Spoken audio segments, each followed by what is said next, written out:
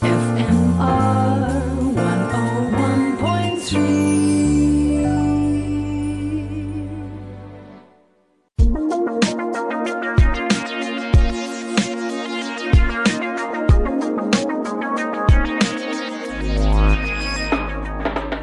Welcome to Tech Talk with me, David Dundee. If you have questions or you want to find out more about something, drop me a line. David@fmr.co.za, and of course you can find me on @DavidDonde on most of those social media channels. That's DavidDonde, and of course the podcast on fmr.co.za.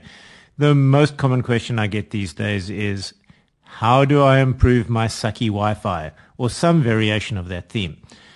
To it from a listener, Robin, by email this week. Hi David, my current Wi-Fi modem doesn't reach all the areas of the house and I'm considering a range extender.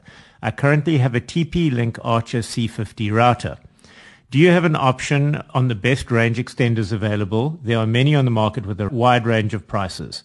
I also see there's an option of a mesh router which is claimed to cover all dead spots, even between stories. These seem to be rather expensive, but perhaps it's the latest technology. Regards, Robin. Well, the simple answer to the best range extender, if you have listened to me over the years, is don't do it. They are just going to cause more congestion. Do get a mesh Wi-Fi or consider Wi-Fi 6 routers or routers. I'll never know which is the right one.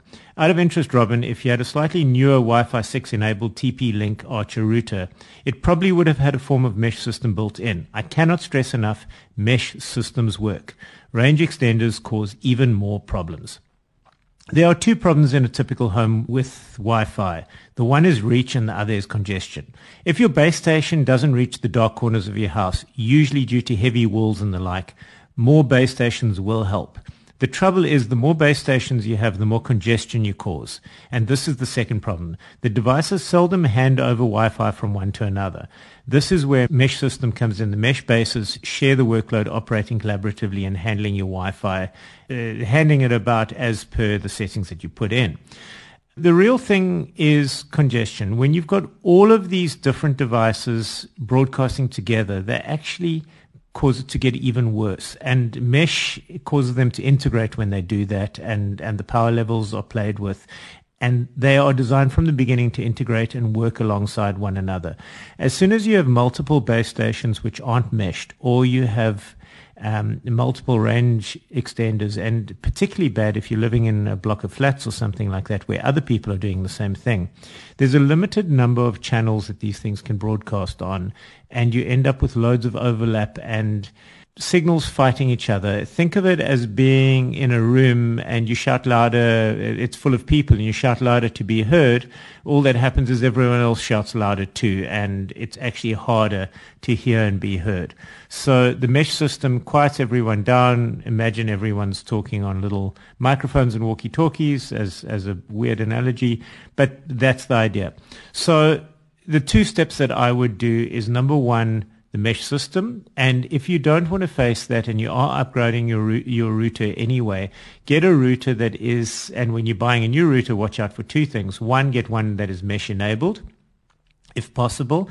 And two, get one now that is Wi-Fi 6 enabled.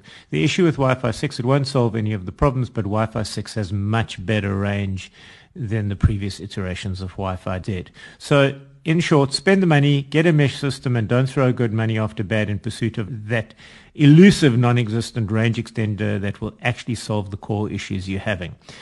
If you've got questions, you want to find out more about something, please drop me that line at david@fmr.co.za, and find me on most of those social media channels on @DavidDundee, and of course the podcast on fmr.co.za. Until next week, bye.